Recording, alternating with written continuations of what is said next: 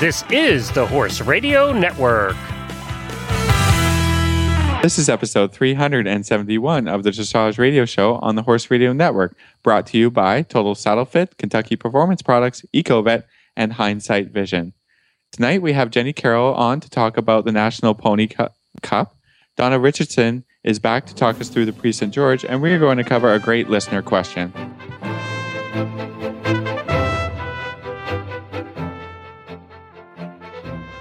This is Reese Koffler-Stanfield from Georgetown, Kentucky.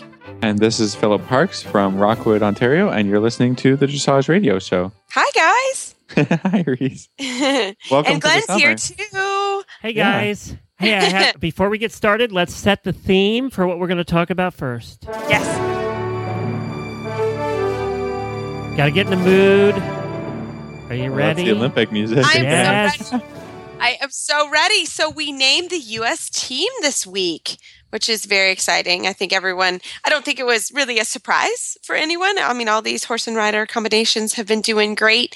But we have Allison Brock on the Kundran's Roosevelt. We have Laura Graves on her own Verdatus.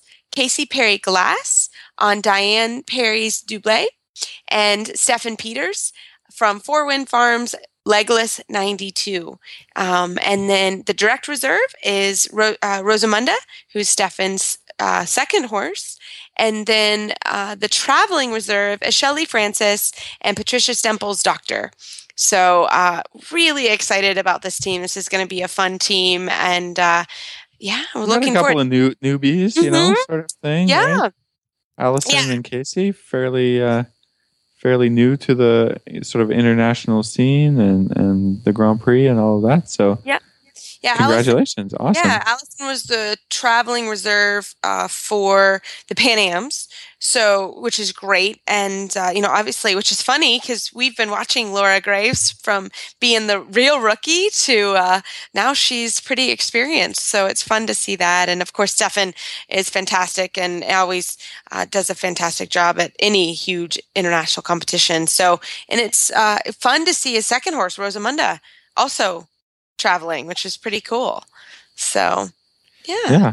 Awesome. Well, Glenn, we've got to do the British team. Yeah, I was looking at the horse breeds on the American team, and we've got pretty much all of Europe covered. Hanoverian, Danish, Westphalian, Oldenburg, and a Rhinelander. So pretty much that's the entire. Well, you definitely got Germany covered. Yeah, we got Germany covered. Denmark in there. Denmark, Holland.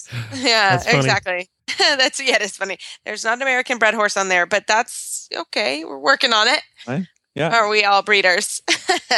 We're working on it. And then they also named the U.S. 6-year-old division for the Longines World Breeding Championships is Endel Ott, and we love Endel. On his dad owns Lucky Strike, and we love Endel's great, and we wish him luck. And also David Reitman on Kathleen Rains.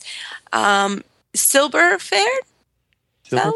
Yeah. Silverfile. So there's some extra letters in there, I think. But yeah, I think there is. But I think so that will be really fun to see them head over there and see how they do. And of course, Endel's a favorite of us here on the show, and we wish him luck. He gave us a great interview. If you want to go back and listen to that, he's a really funny guy. So yeah, we'll snag him again for sure. And after the championships, when he gets back from Europe, yeah.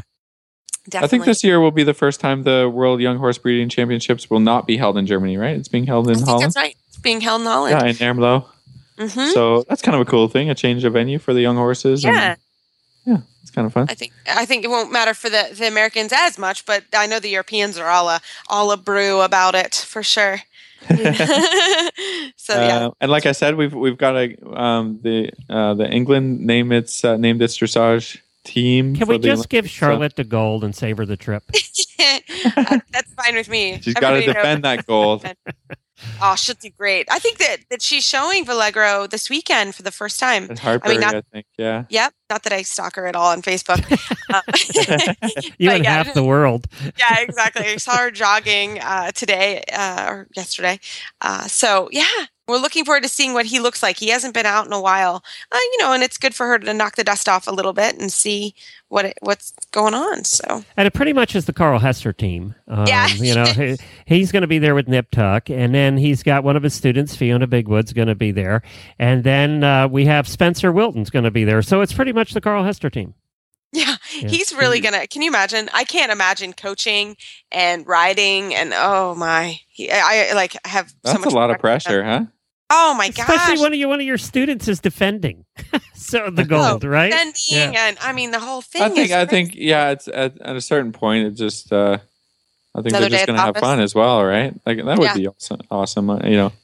That would be awesome. Because we know they're going to do well. As we talked about on the, going to Rio, and we've talked about this with a couple of people now, it's just adding an extra layer of trepidation to the whole thing, Yeah. Everything will be fine, but it's not like going to London. Or Tokyo. Right. It's cute. My dad actually just went to Tokyo in business and came back and he goes, I already saw that they're building the Olympic Stadium. It'll be done 3 years ahead of time. Exactly. They'll have practiced 1,000 times by the time. Yeah. So it's really interesting to hear like how the Japanese are doing it and how they do everything that way. I mean, it'll be guaranteed they'll be ready. Yeah, they'll be ready. So I hope of course we'll keep in touch with everybody traveling. And, it's going to be interesting. So I hope it's really, I agree. I think it's going to be fine, but. Yeah, it's just everybody. And I think that the amount of spectators is going to be down. People are going to say, I'll stay home and watch it. Yeah. Let NBC cover it for me. Yeah, exactly. Yeah. But I am waiting for 2 weeks of no sleep. I am so excited. I mean, fortunately, it's in our time zone. It's only a little off. So is it in the mountain time zone? I think it's mountain time. It's like an hour off of Eastern. So it must be central. Yeah. I can't wait. I mean, I stay up in the middle of the night. Like I watch it all the time. I really don't sleep for 2 weeks.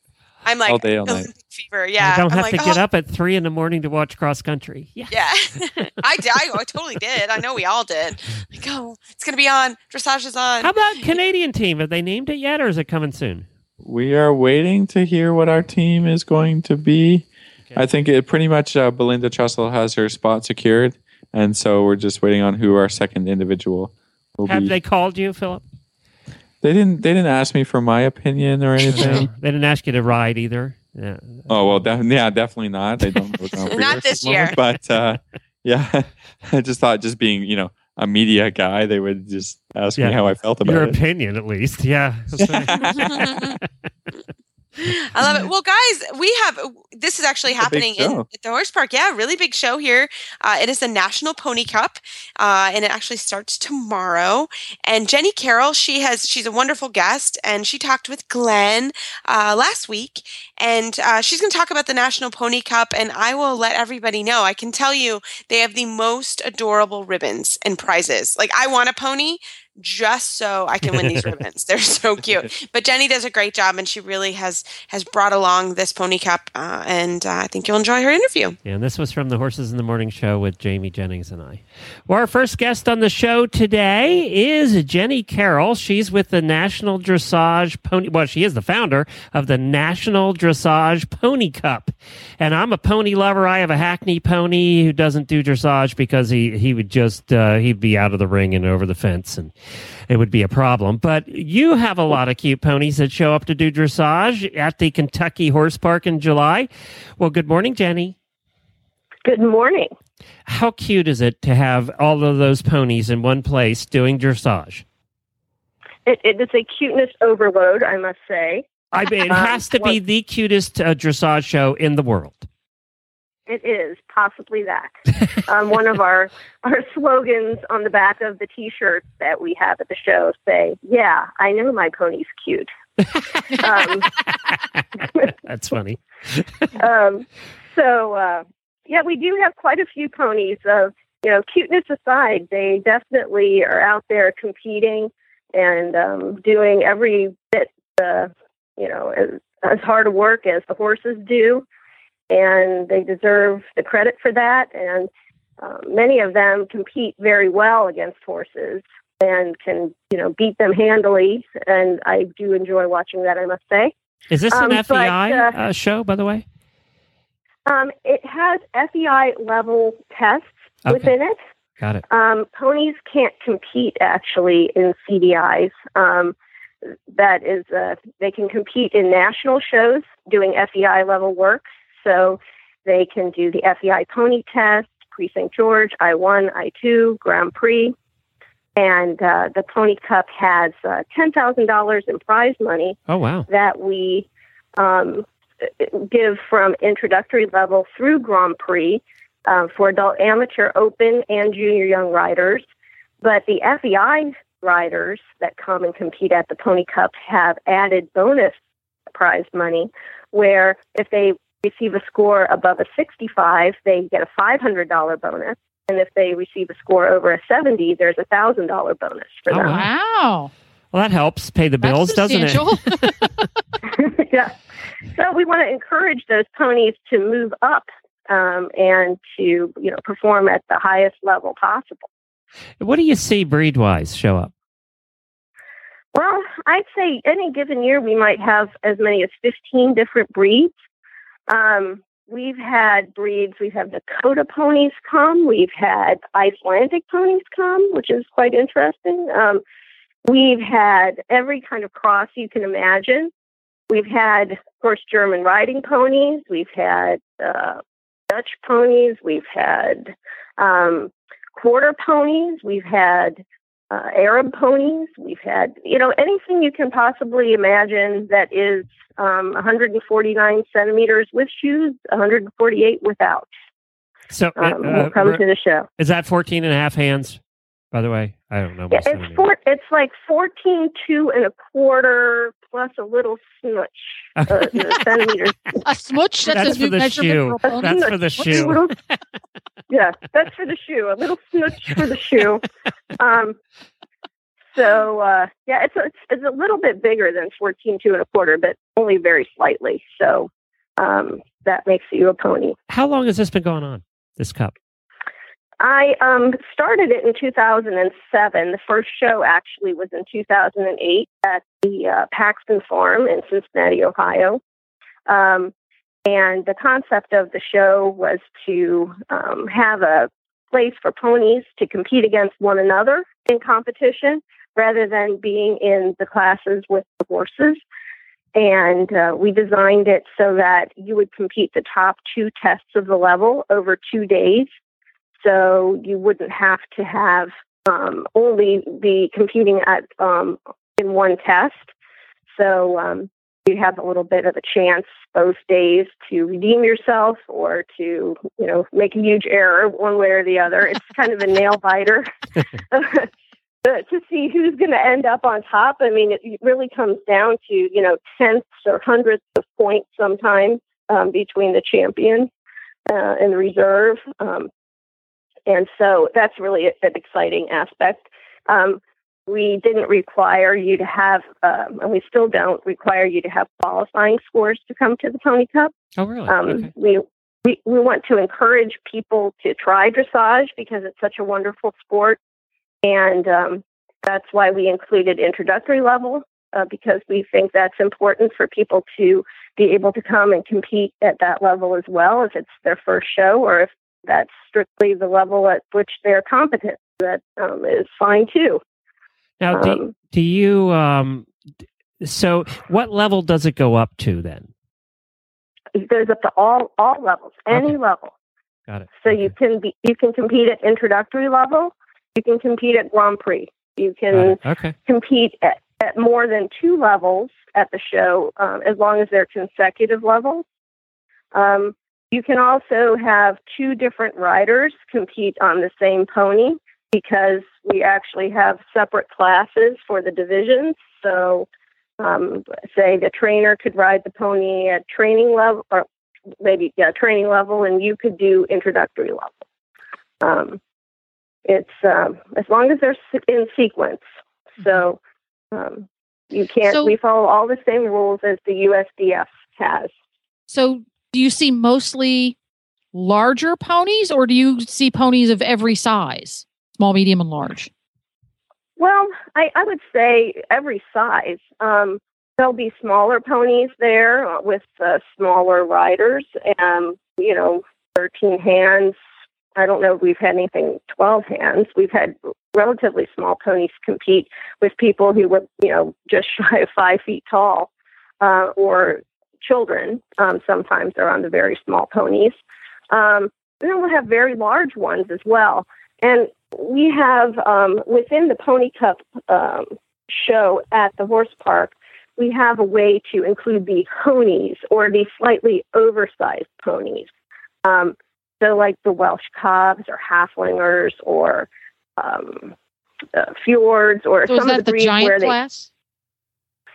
Yeah, well, I guess it would be giant or horse class. Now, are you looking there at height or width? Because some of those halflingers get pretty wide. Well, yes, vertically challenged and horizontally challenged ponies.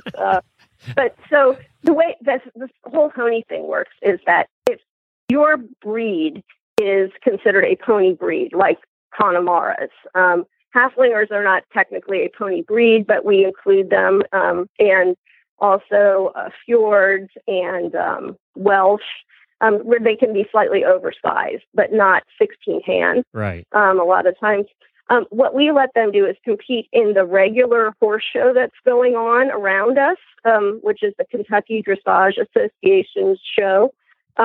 They compete the same 2 tests of the level on the same 2 days, and we average their scores together with all of the other Welsh ponies that are competing at the show.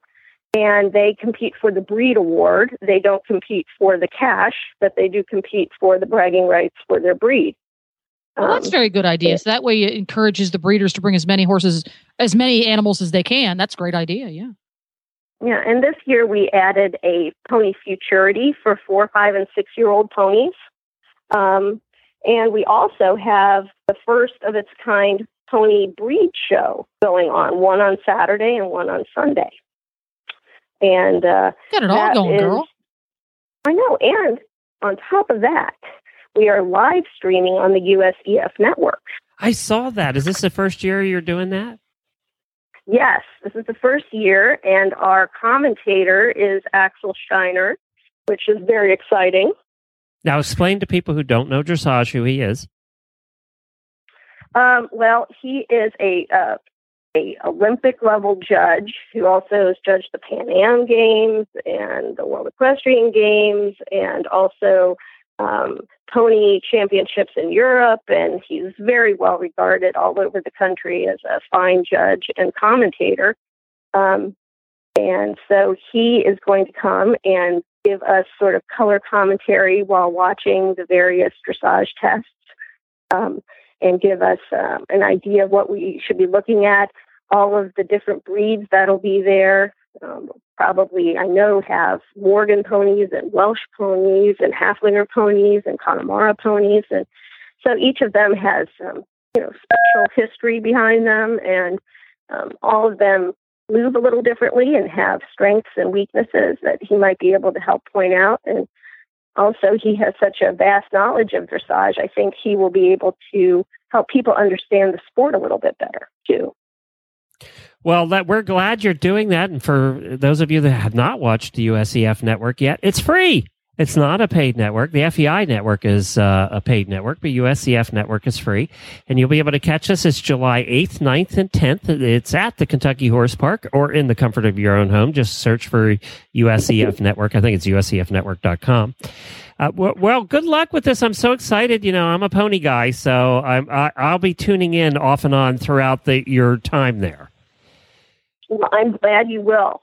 I hope everybody else will too. I think I'm so excited. Every year I feel like this is just a big party for all of our pony friends and pony enthusiasts all over the country. And it's so nice to be able to host all of them and showcase all of their talent and all of their dedication to the sport.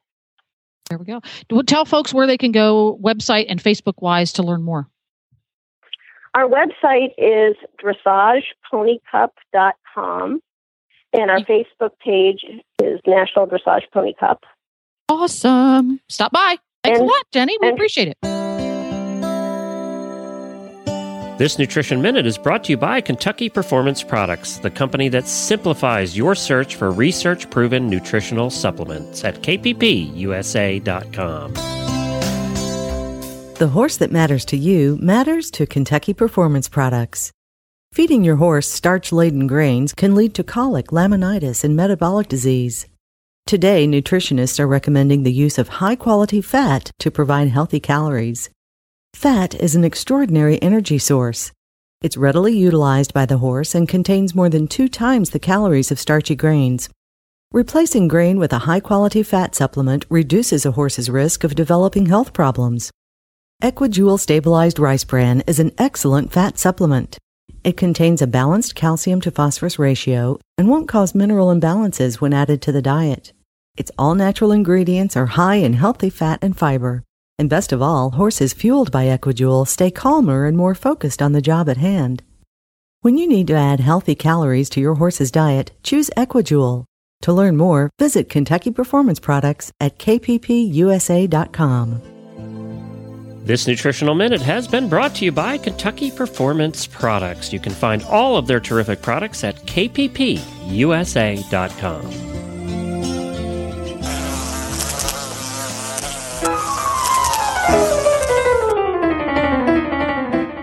Wouldn't it be wonderful if your horse could enjoy a zone of repellency from pesky flies?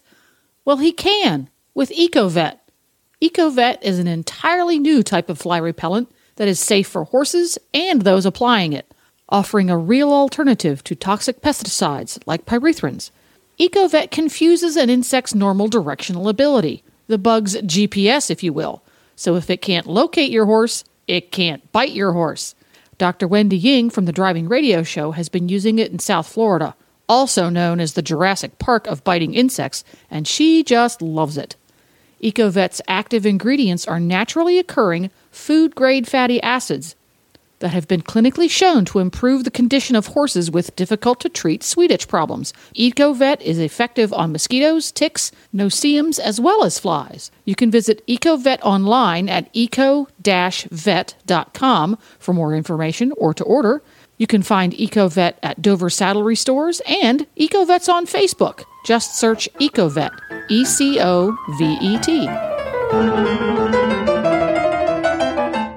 Well, this evening we are so happy to have 1999 Pan Am medalist and S judge Donna Richardson back to go through the Prix St. George. Donna, welcome to the show.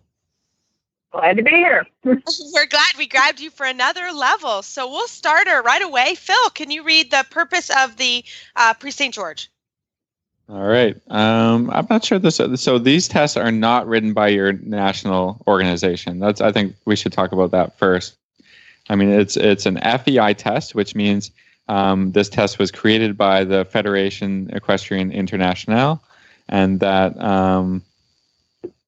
it's the same test that everybody rides worldwide. So that's a little bit of a different thing, than all the previous tests that were written by your that we use in Canada and America first, and we just sort of steal it. So we have a normal basis of competing in North America. So this one gives us an idea that Prix St. Georges are ridden all over the world, right? That's right. That's right.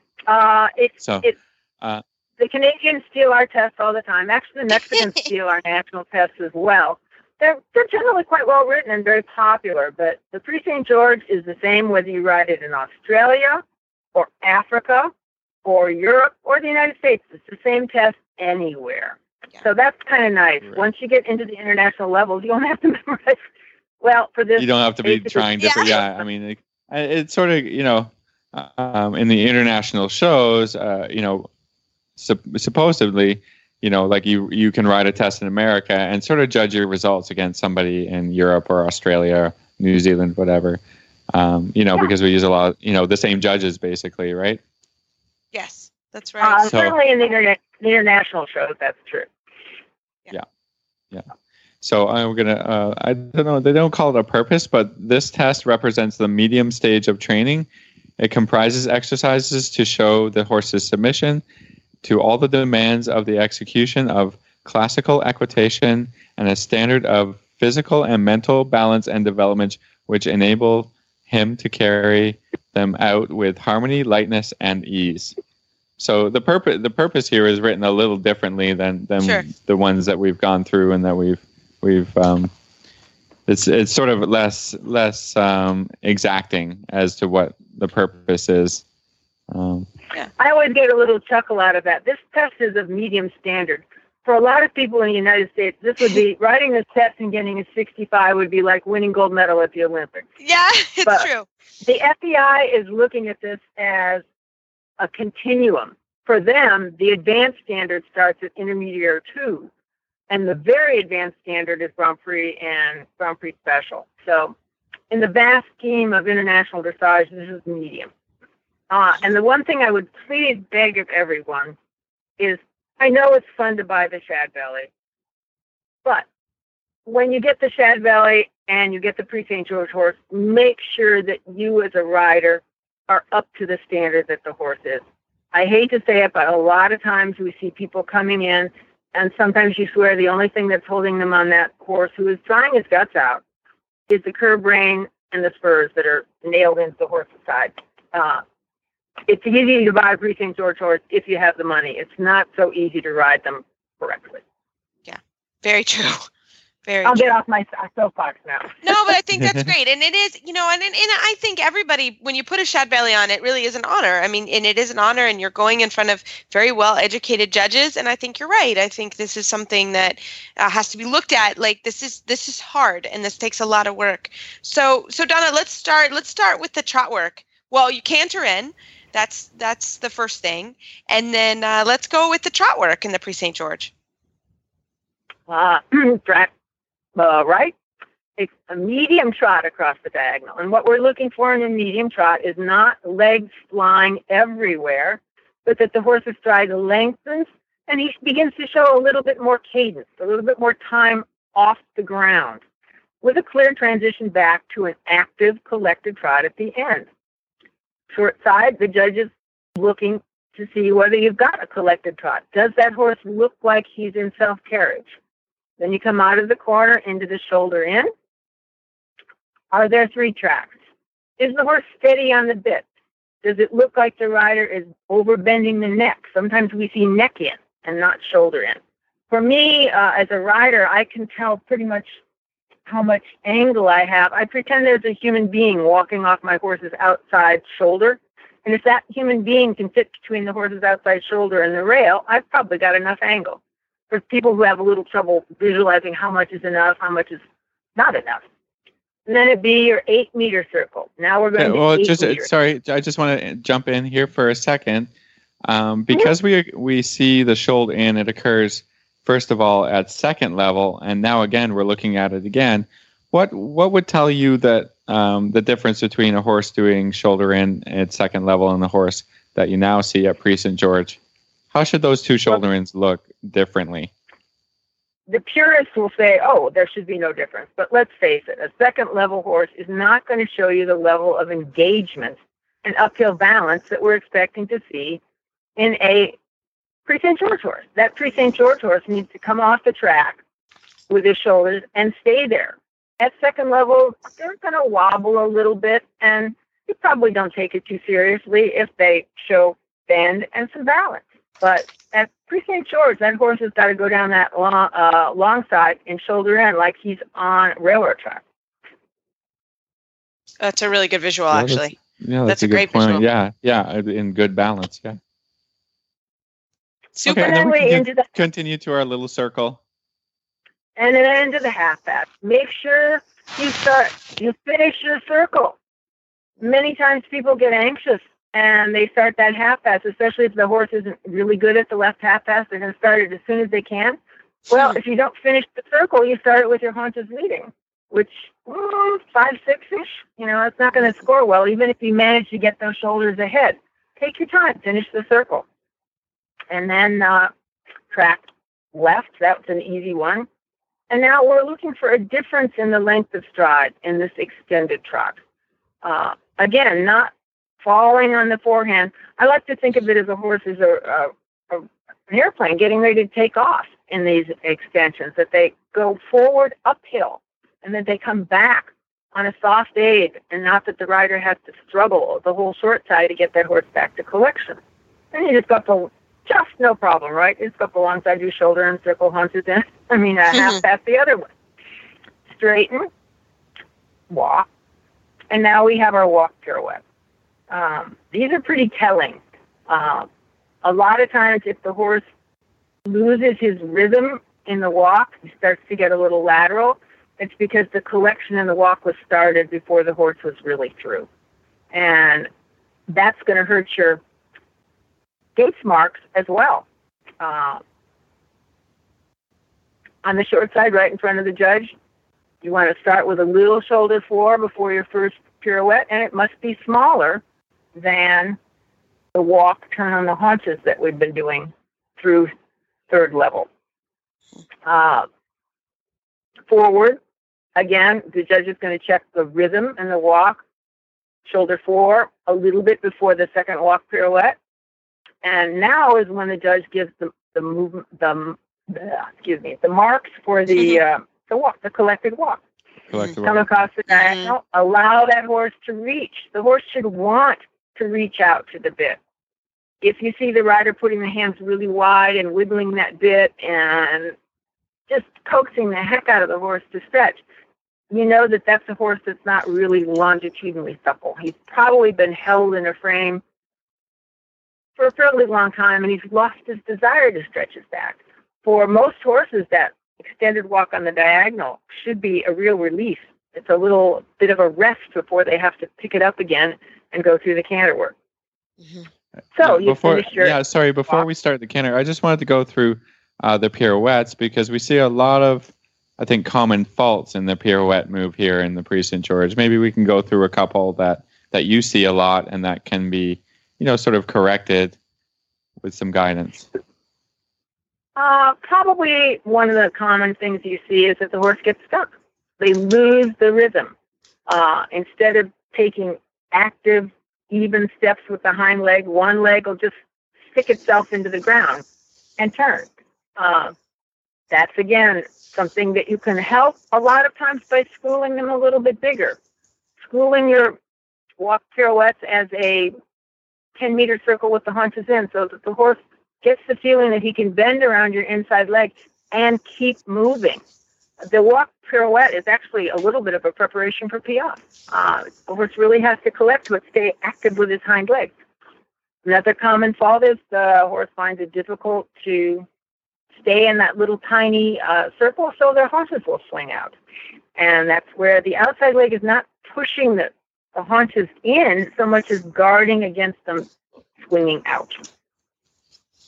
And what about the crossing of the hind legs? I think I see that quite a bit too. That just happens when people are trying to make the circle a little bit too small. And it's a lot like the canter pirouettes. Err on the side of activity and slightly bigger rather than trying to make it too small and losing your rhythm, both in walk and canter. It makes sense. Very good. Very good. Yeah, so we can go right back to where we were. I guess I think we're proceeding in collected canter. Right, but before we do that, we have to go from extended walk to collected walk. Mm. And this is something that you should practice a lot at home because a lot of times the horses immediately sense that, she's picking the reins up, I had better do something. And that's usually jog. And so that's what you'll see. The horse gets a little tense and the either jogs or they'll actually pick up the canter a little bit before the rider asks. So don't be afraid at home to extend the walk, collect the walk, and then walk through the whole short side without doing anything else except walk so that the horse learns sometimes we just walk. We don't always immediately shorten the reins and off into the canter. But unfortunately, that is what happens in Prix St. George. Yeah, it's true, though. You have that short side to balance the horse, get them active, because the very first thing that happens out of that corner is you half pass left. And again, a stride of positioning, shoulder fore, shoulder in, whatever you want to call it. Make sure you get those shoulders leading. The horse should be supple enough that he can flow over there toward the center line, get there a little bit before X, and same thing as in a trot half pass. Before you get there, you're starting to change the bend ever so slightly. And when you ask for the flying change occurs from the rear, and the very first stride of that flying change is shoulders leading to the right, so that you don't start haunches leading. So Donna, and then when you get over the, I'm sorry. No, what is when you see haunches leading? That happens a lot to people. What do the judges take off when you see the haunches leading? What's the sort of the takeoff for that? You're looking at a 5. Okay. And do it. If you correct it, maybe you could get a 5-5, or if it's a really super half-fast in the second half, a 6. But if you continue the whole way with the haunches leading, you're probably going to get a 4. Okay. So know where your shoulders are in relation to the haunches. We always want to put the shoulders in front of the haunches, not the other way around. Right. Got it. Okay. Sorry. Proceed. I apologize. Jumped in there. Okay, no problem. So we're half-assing narrowly on the right. And the same issue is going to come up. We've got to get that horse a little bit shoulder forward to the left while he's still on the right lead. And then your flying change will come through straight. And again, you have the short side to kind of reorganize a little bit. And now comes the most collected movement in the entire test. Come onto that diagonal. Do not wait until you're starting the turn before you drop that horse into a pirouette canter. We're looking to see the horse take the weight on the hind legs and then turn, not just to get into the turn and somehow say, oh, okay, I better balance back a little bit because this rider is really turning me around pretty fast. Show the collection first, and then your canter pirouette will be more likely balanced. You can make it smaller. The horse is more likely to stay on the bit. And this you practice at home. Go onto the diagonal. School canter. Don't necessarily do a pirouette and go forward. School canter again, so that the horse can be adjustable. You want to have a school canter where you're not holding the horse with the reins as much as you are holding him with your torso. After you finish your absolutely marvelous small pirouette, we'd like to see the hind legs on the size of about a dinner plate, but it doesn't happen very often. You hold that stride. It's maybe once or two, just 1 or 2 steps just to say, see, I'm not in a hurry to get out of this. And then you ride forward for your change. If a horse is being held in that pirouette, they're going to have a heck of a time coming forward through the corner, holding the counter canter, and getting a flying change in front of the judge. Same thing occurs on the next half diagonal. Develop your school canter before you get your half pirouette. Hold it a stride or two. Come forward in balance through that corner.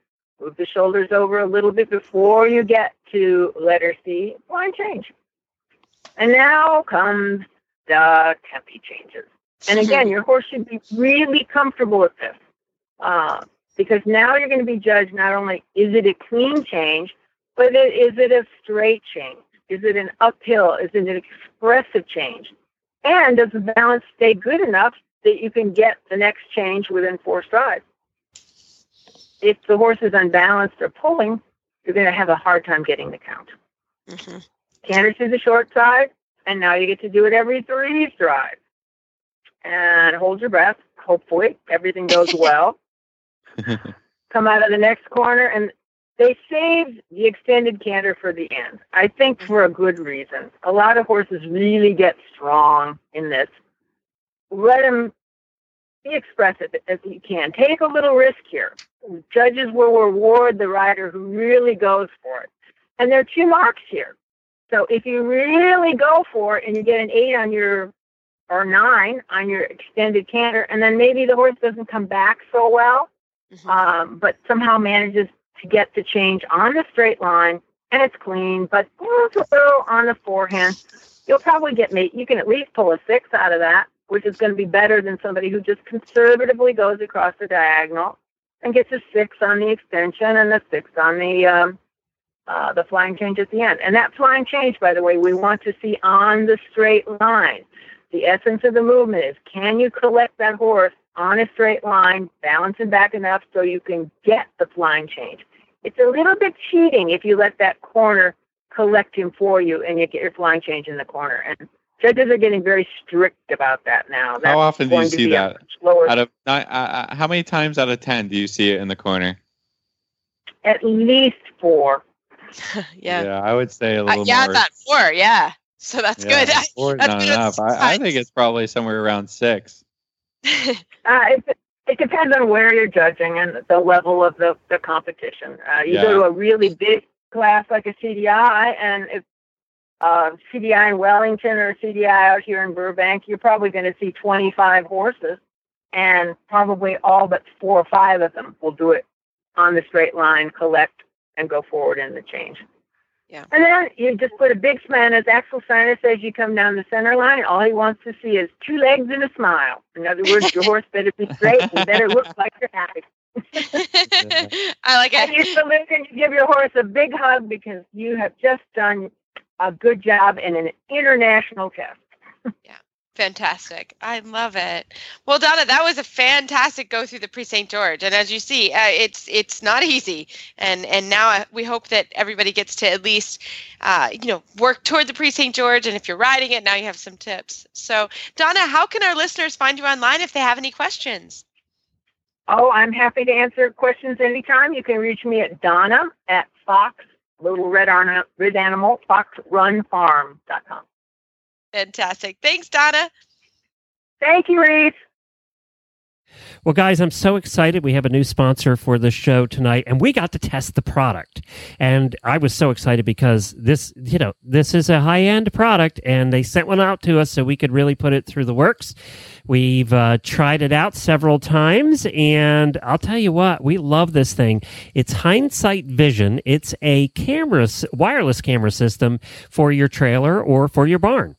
And we tried it out in the trailer. I'll tell you what, it really does work. The camera system was developed originally for those rowing teams, that have the big long skull boats, like like you see, Harvard rowing team and all of that. Yeah. Well, the guy who's doing all the calling, who has a name I can't remember, that sits in the front of the boat is facing the rowers, and he's doing the calling. Well, he can't see where they're going. So they developed this camera to fit on the front of the boat, and then he puts the receiver unit, the TV camera part or the TV part, between his feet. And nice. Which means it all has to be waterproof, right? Because it gets wet, really, really wet. And very hardy. Yeah. Very durable, very hardy. It's in this really thick plastic rubbery shell. And both the unit that goes in the truck with the screen and the unit that goes in the trailer is just super tough. I dropped the trailer one when I was trying to suction cup it to the I was trying to suction cup it to the ceiling, and I let go of it, and I dropped it about 6 feet, and I'm telling you, any of those cheaper ones would have broke into pieces. This one, I said, oh geez, I just got it first day, I haven't even tried it yet, and I dropped it, and it worked fine, no problem at all. It's really made for to take a beating. But the nice part about this is, and we've all done it, when you travel, you don't know what your horses are up to. You stop at a traffic light, and all of a sudden there's kicking, and your whole truck's moving, and you're convinced they've fallen down and their legs are straight up in the air, right? And by the way, that's happened to us once when we got there. The horse legs were straight up in the air. Oh my God. Karen, who hosts our endurance episode, travels all the time with her horses, obviously. She endurance rides every weekend. And she had 2 Arabs in the trailer. She got to a 4-hour trip. She got there. The one horse had fell down, was laying underneath the center partition under the other horse. Fortunately, the other horse apparently just did not move. Didn't step on his friend at all. And so she had a heck of a time just getting them separated. But had she had the camera, she figures that probably this happened. She felt a lurch in the truck about halfway through this 4-hour trip. So if she had the camera, she would have seen this had happened. She could have stopped much quicker and done something about it. So safety-wise, I'm thinking that we all should have these now. They're affordable. And, now that they're wire-free, the battery on the camera and the receiver unit lasts 4 hours. So you can plug it into the truck. You can plug it into any of the plugs in the truck. You can even wire the camera and leave it permanently in the trailer. So you can wire it into the trailer wiring and just leave it in there permanently. And you can hook up to 4 cameras to the receiver unit, and it rotates through them. Awesome. So that's kind of cool. The other thing is, if you're using it to watch babies, or Reese, in your case, to watch the horses in the barn, if you need to, it'll go up to 1,760 feet. If you have clear vision, if there's not a building in the way, it'll go up to 1,760 feet. That's crazy. So it is really cool. How many meters is that? Well, that's I have no idea. Yeah. But it's a long way. It's a long way. I can Google it. I love this thing. We have looked at the others, the more inexpensive versions, and you would not want to leave them in your trailer here in Florida with all the humidity. And I think this one you're not going to have a problem because of the casing it's in. It's made for that. So if you want a super tough, it's 2.4 gigahertz wireless camera and monitor system, which is really good. And as I said, it wasn't made for horses initially, so this was made to be underwater. It's made to be tough. And, it just converted over well to the horse world. Check it out at hindsightvision.com. That's HYND sightvision.com. HYND sightvision.com.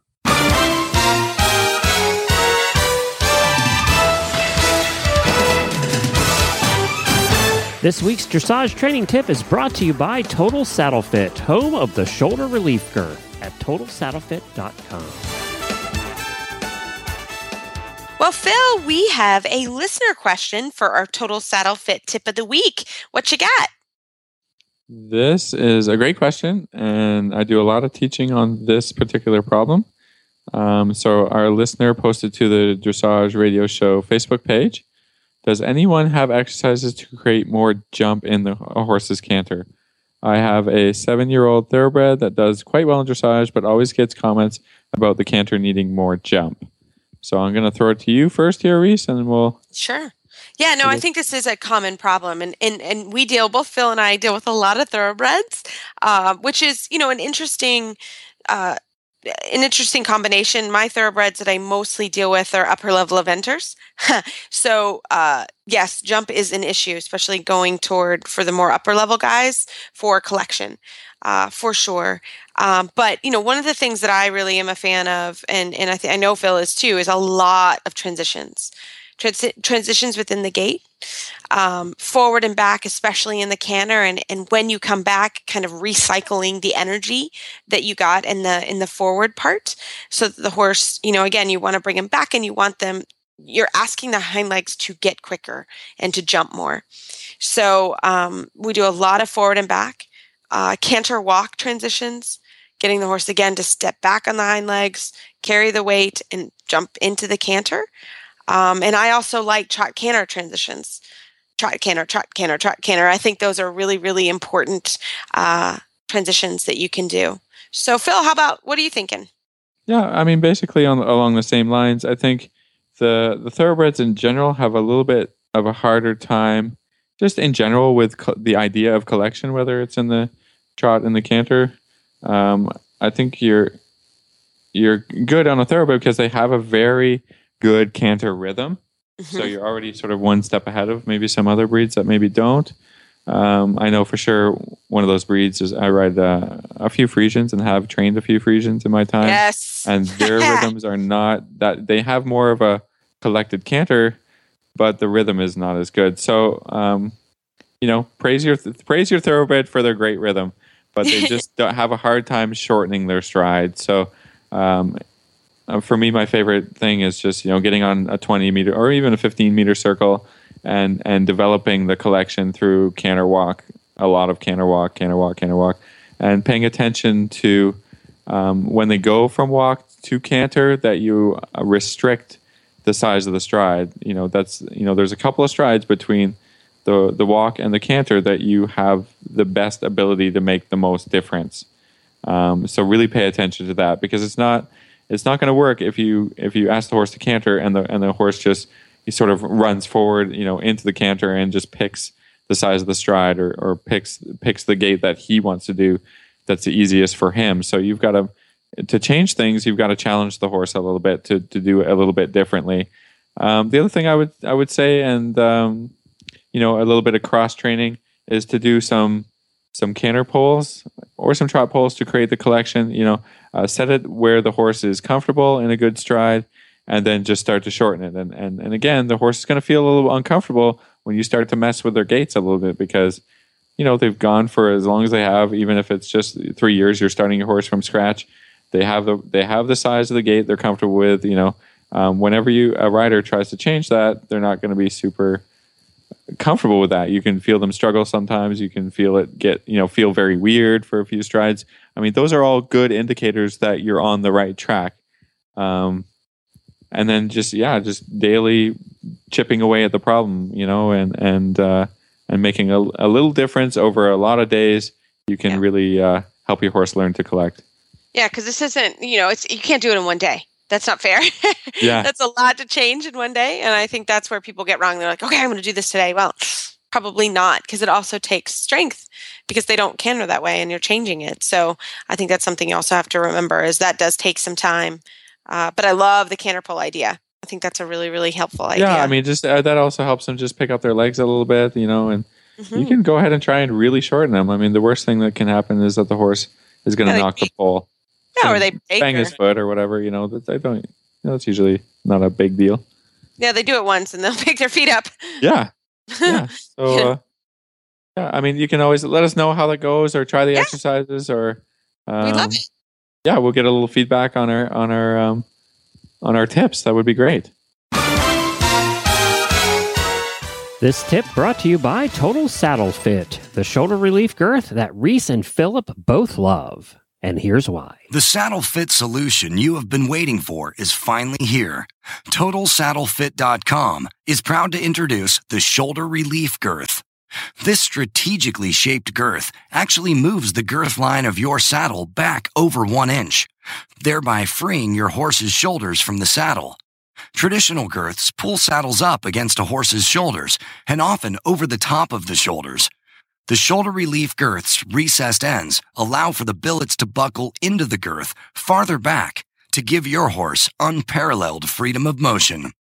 We are so certain that your saddle will fit better and your horse will be more comfortable that for a limited time we are offering a 30-day, 110% money-back guarantee. If you are not totally satisfied with your shoulder relief girth, send it back for a full refund plus 10% of the purchase price. Don't wait.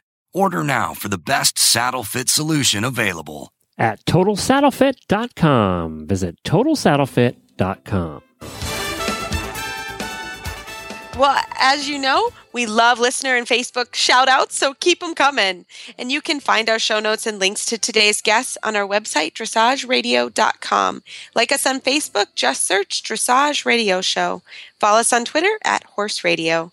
My website is maplecrestfarmky.com, and my email is reese@horseradionetwork.com. I'd like to thank our sponsors this week for allowing us to put on a great show. And don't forget to check out all the other shows on the Horse Radio Network at horseradionetwork.com. Everybody, keep your heels down and your shoulders back, and we'll talk to you next week.